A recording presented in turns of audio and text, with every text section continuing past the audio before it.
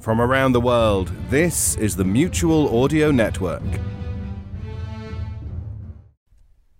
The following audio drama is rated PG for parental guidance. Once again, Decoder Ring Theater presents another page from the casebook of that master of mystery, that sultan of sleuthing, Martin Bracknell's immortal detective, Black Jack Justice, starring Christopher Mott as Jack and Andrea Lyons as Trixie Dixon, girl detective. The name's Hawthorne. Frederick Josiah Hawthorne. But only my mother calls me that. And only when she's angry, which is most of the time. My friends, they call me Fred. Or sometimes Freddy. Or sometimes Freddy the Finger. Or sometimes Tubby, which isn't really fair because I'm mostly just big-boned. Mostly. The funny thing is the law. On those occasions in which I am unable to avoid them, which happens from time to time, even to the best of us, but on those occasions, the law calls me Mr. Hawthorne, which sounds awful nice. You gotta admit, even if they don't really mean anything by it. The strange thing is, sometimes you get more respect out of people that don't even like you. And you get the most out of people that don't know you at all. Or maybe that's just me. My point is that friends can be kind of a mixed blessing, which is a fine way of saying they're a pain in the you-know-where, but you'd sure be sunk without them. Take my old pal Black Jack Justice. He's a detective, but it's okay, he's the private kind. They call him Blackjack on account of back before the war, when he was just starting out. He got sapped more often than any other guy in town. Every couple of days, somebody was mashing the back of old Jack's head in with something or other. Jack Justice, the concussion king, we called him for a while, until somebody thought up a name that rhymed. When Jackie came back from the war, he was a whole lot tougher to sneak up on. A whole lot tougher in a lot of ways. But a good nickname is a hard thing to shake. And Jackie didn't try too hard on account of it being good for business once everybody had forgotten how he got it. Everybody, except good old Freddy. Jackie was the kind of guy who was always needing help with something. But he's no louse. He looks after his friends, and even if you have to do him 100 little favors you'd probably rather not do, it's still good to have a guy in your corner when the chips are down and your back is against the wall. Yes, sir. A fella can always count on Jackie. Freddy, I'm telling you, you better get out of here. What is it, Jackie? What's wrong? That friend of yours, Costello? Irving? What about him? He stiffed us on his bill. 6 weeks we've been chasing after that shifty little... But, Jackie, that ain't my fault, is it? You sent him here, didn't you? Well, sure, Blackjack. But I was just trying to help out a couple pals. He needed a hand, and you needed a case. Who says? You always need a case. I shall ignore that remark for the moment. And for the record, Frederick, a paying case is always welcome. A paying case. Now, if I may direct your attention to our lovely front door, you're already familiar with its in mode. Why not test drive the new out? Oh, Jackie, don't be like that. For your own good, Fred.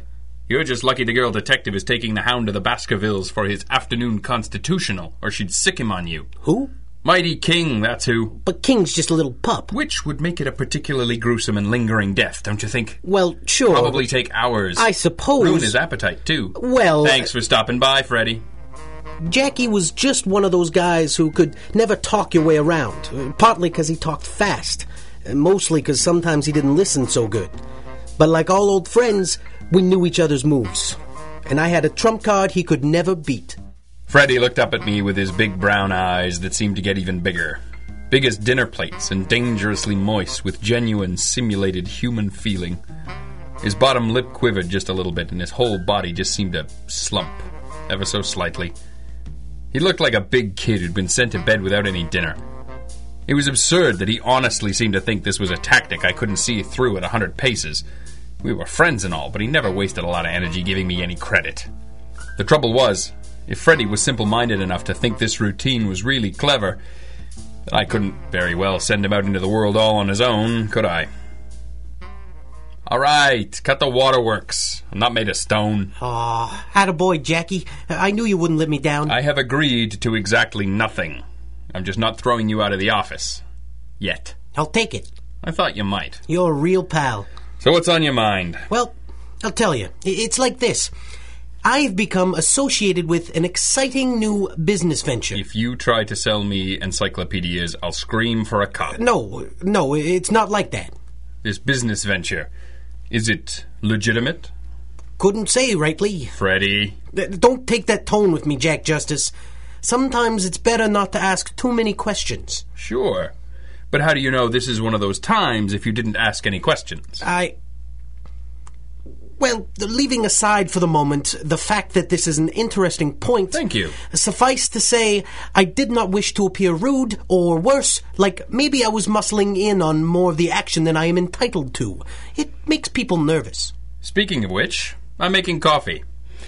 How did you come to know the very little that you know about this unique business opportunity? Through a friend of mine who you might recall, Leo Mink. I have a recollection of a smallish, weaselly face. That's Leo. I thought he went to try his luck in Boston. He did indeed. He called me just last week and let me in on a sweet deal. Leo was to have traveled to town carrying a package on behalf of an associate of his. He was to pass this to me, and I was to bring it to Red Wallace. The fence? Oh, is that his line of work? Why didn't Leo go straight to Red? Leo's been in Boston 3 years. He didn't know who's still in business, who he can trust. So he calls you up and said, "Find me a reliable fence who specializes in stolen jewels and has an upmarket clientele who can afford to pay top dollar." Something like that. In other words, you knew exactly what he was up to, and that makes you a full accomplice, so cut the tap dance. It'll get you no slack with a judge, and it's starting to bother me. Sorry, Jackie.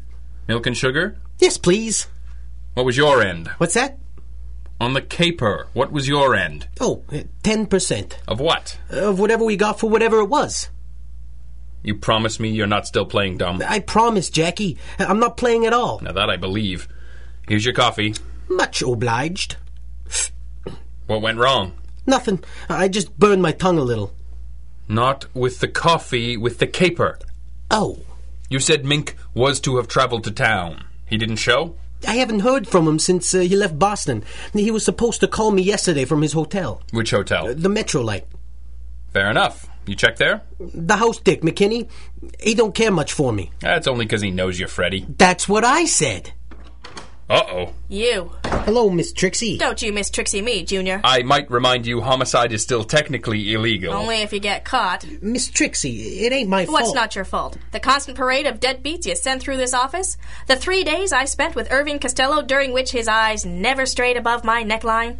Or perhaps you mean the 6 weeks I've spent chasing the mangy little rat for his lousy $145? I mean, all of the above, Miss Trixie.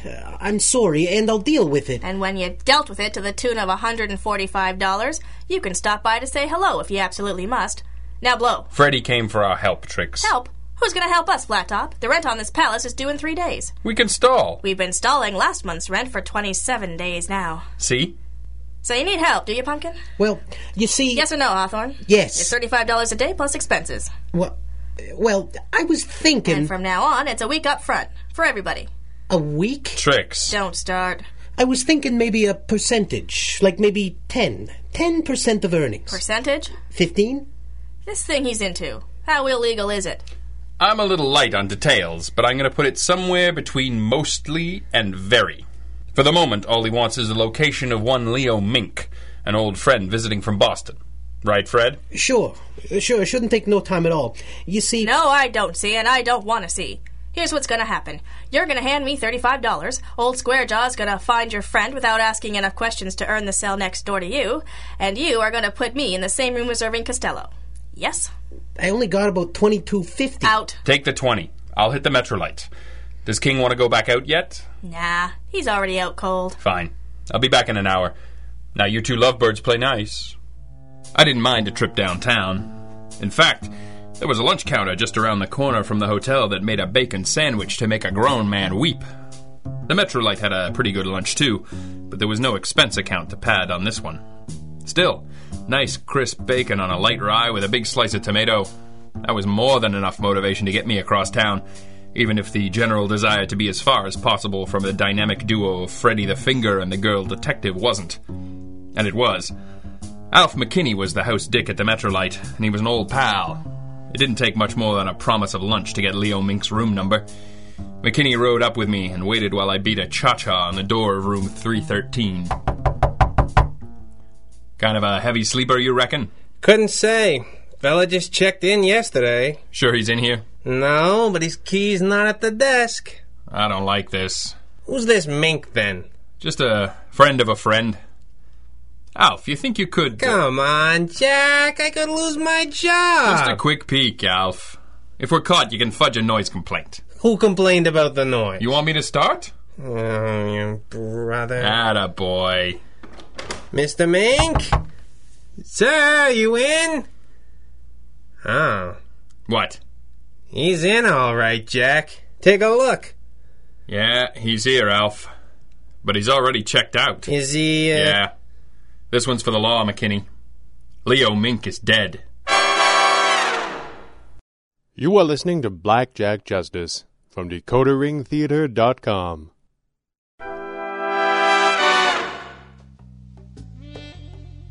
The Blue Island Gentlemen's Club had to be the most ironically named establishment within the city limits. I wasn't any too sure just what criteria defined a gentleman these days, but I was pretty sure one had never even set foot in the waterfront neighborhood Freddy led me into, much less past the peeling paint of the once bright red door that admitted the Blue Island's patrons. A small painted sign hung on the door, with carefully blocked letters, probably courtesy of the same long-ago optimist responsible for the name. The sign read, "A refined and genteel haven for the working businessman, free from the distractions of the weaker vessel." Underneath, a much more recent hand had added the clarifying amendment, "No dames." Perfect. When a girl detective runs into a sign like that, she's got two options. Break the nose of the first clown that gives you lip is my preferred technique, but it's not foolproof. As a mountain of a man in an ill-fitting suit moved towards the doorway where Frederick the Valiant cowered just behind me, I sensed it might be time for Plan B. "Hello, handsome. Where can a lady get a drink around here?" Of course, it's not what you say, it's how you say it. I said it with soft doe eyes gazing up almost shyly. I said it with the careless innocence of a girl toying with taking her first major misstep. And I said it after watching him with my lips parted just so, like the approaching doorman was entirely made of chocolate. Plan B never makes a girl detective feel awful dignified, but it is amusing. And it works. All right, Freddy, where is he? I wish you'd let me come in here by myself. I'll bet you do. Where's Costello? Look, just have a seat, would you? I'll take a look around. A lot of deals get made here. Folks don't like being interrupted so much. Just wait here. Wait here. Swell. Say, barkeep, What can I get you, fella? do I look like a fella? Nope. So? Can you read? Yeah, I can read. And you saw the sign? I did. Then you must be a fella. You're rude. I like you. Thanks, buddy. The gag's gone cold, Peaches. Fair enough. What's your pleasure? See how smoothly he changes gears. Why, you must be the new DeSoto everyone's talking about. Is it too early for a scotch and water? What if it is? Make me one anyway. And put the water in a separate glass. And then throw it away. One very dry scotch, no water coming up. You want ice? Nah, I'd hate to use a third glass. You waiting for somebody? What makes you say that? Well, I don't think you're here with Freddy. Don't be jealous, darling. He means nothing to me. You drink? Thanks. You know Freddy? Everybody knows Freddy. I won't hold that against you, but only because you have access to large amounts of booze. That's tough but fair. You looking for somebody? You mean aside from a heroic young bartender? I'm no hero. Don't sell yourself short, kitten. The night's still young. It's 3:15. What are you, the speaking clock? You got a funny way about you know that? I get that a lot. Say, if you know the regulars here at Club Trey Wee, you must know Irving Costello. Short guy, no chin? Sure, I know Irving, but you won't find him here. Hasn't been by? Not for 6 months. He and the owner had a falling out. Boss told Irving if he set foot in here again, he'd fill him full of lead. 6 months? Who knew about this? Everybody. Even Freddy? Well, Miss Trixie. Oh, hello, Chet. Miss Trixie, I can't understand it. I was sure Irving be in here. He just said yesterday that he'd be by. Maybe we should get a booth and wait for him till it's time to meet Jack. All right, Buster, hands in the air. Miss Trixie! If you really have to shoot him, can you do it outside? Take it easy, everybody. I'm a private detective making a citizen's arrest.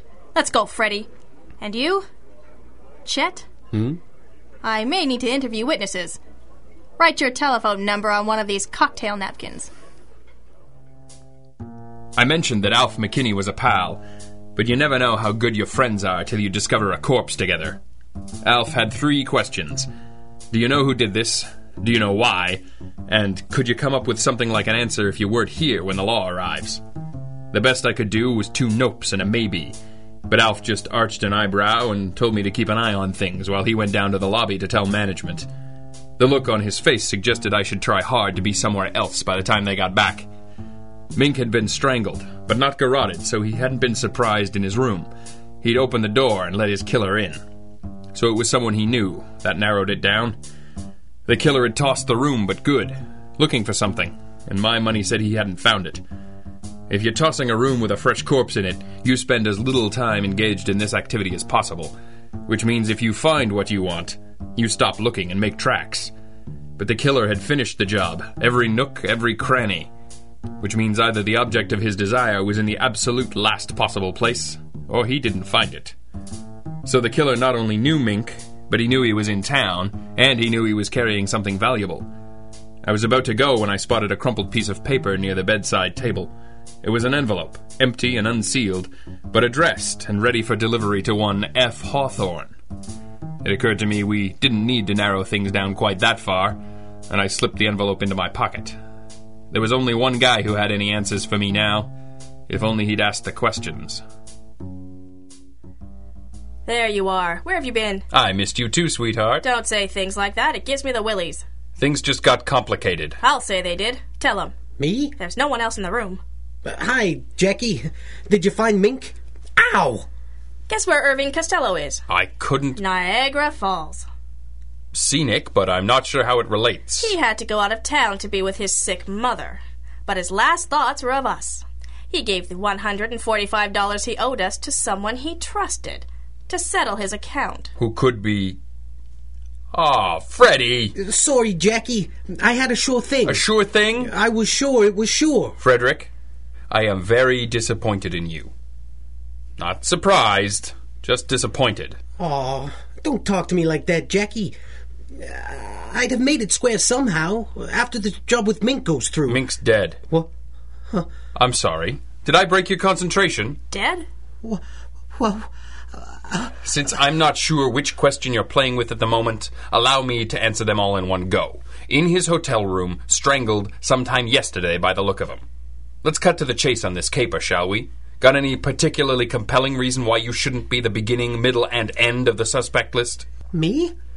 Jackie, why would I bring you in if I croaked a guy? And strangled? I could never strangle a guy. Look at me. I'm a marshmallow. That might wash with us, but not the cops. Cops?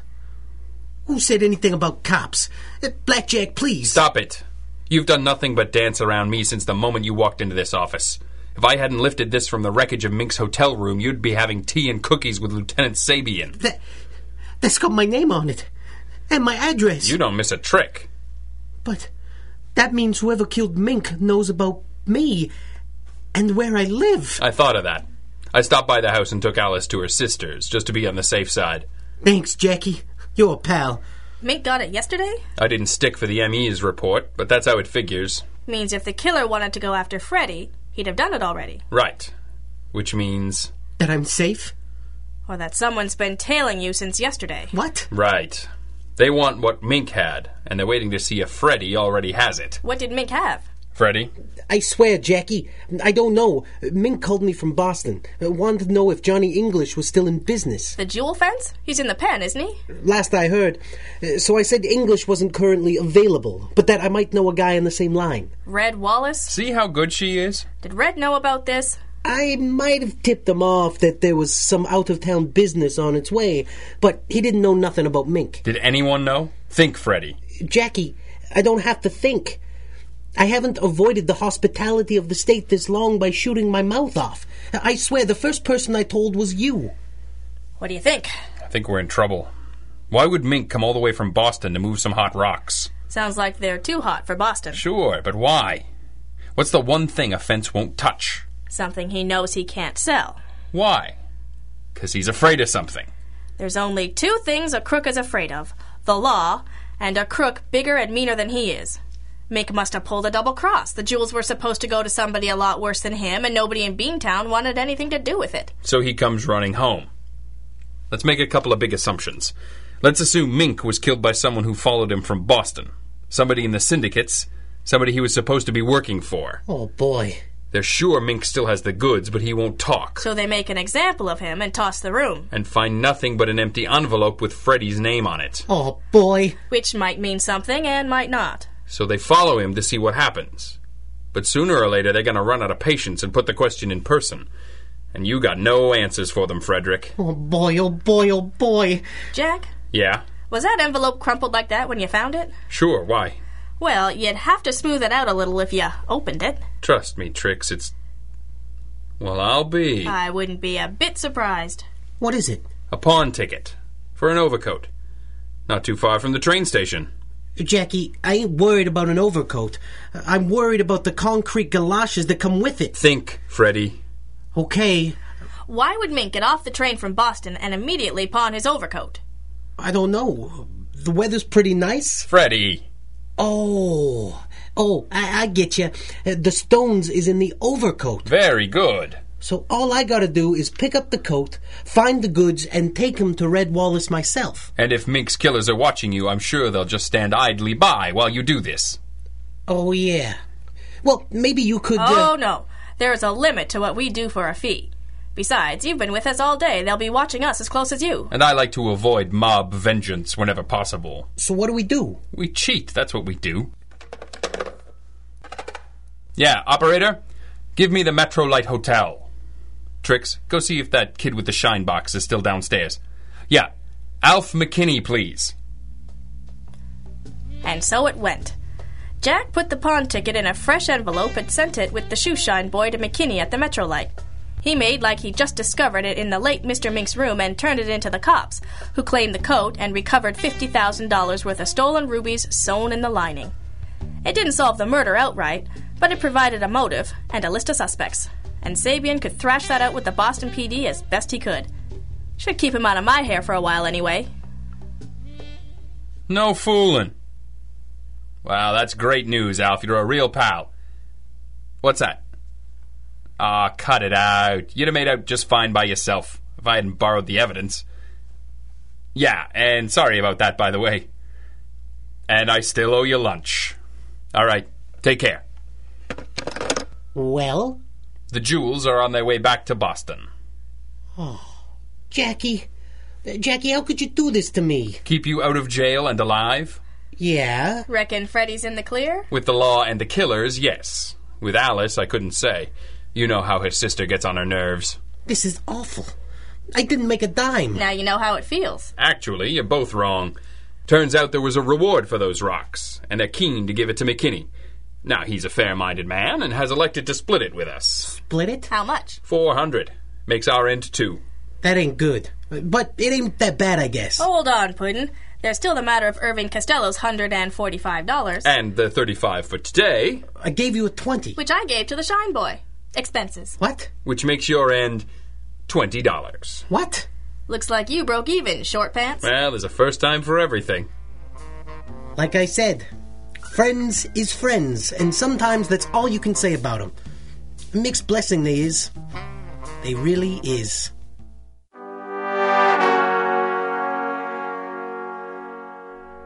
Blackjack Justice, Episode 18, Mixed Blessings, was written and directed by Greg Taylor and starred Christopher Mott and Andrea Lyons, with additional voices provided by M. John Kennedy, Peter Nichol, and Greg Taylor. This recording and the story, characters, and situations depicted within are the property of their author and creator and protected by copyright. Until next time, remember, DecoderRingTheater.com is your address to adventure.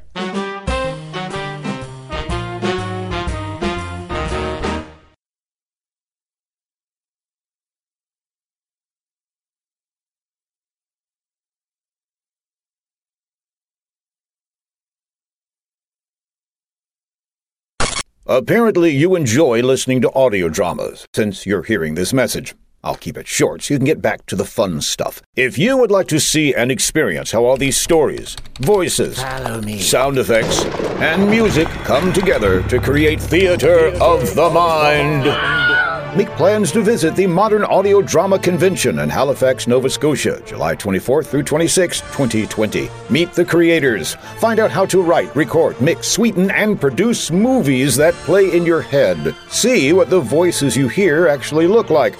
We never look like we sound.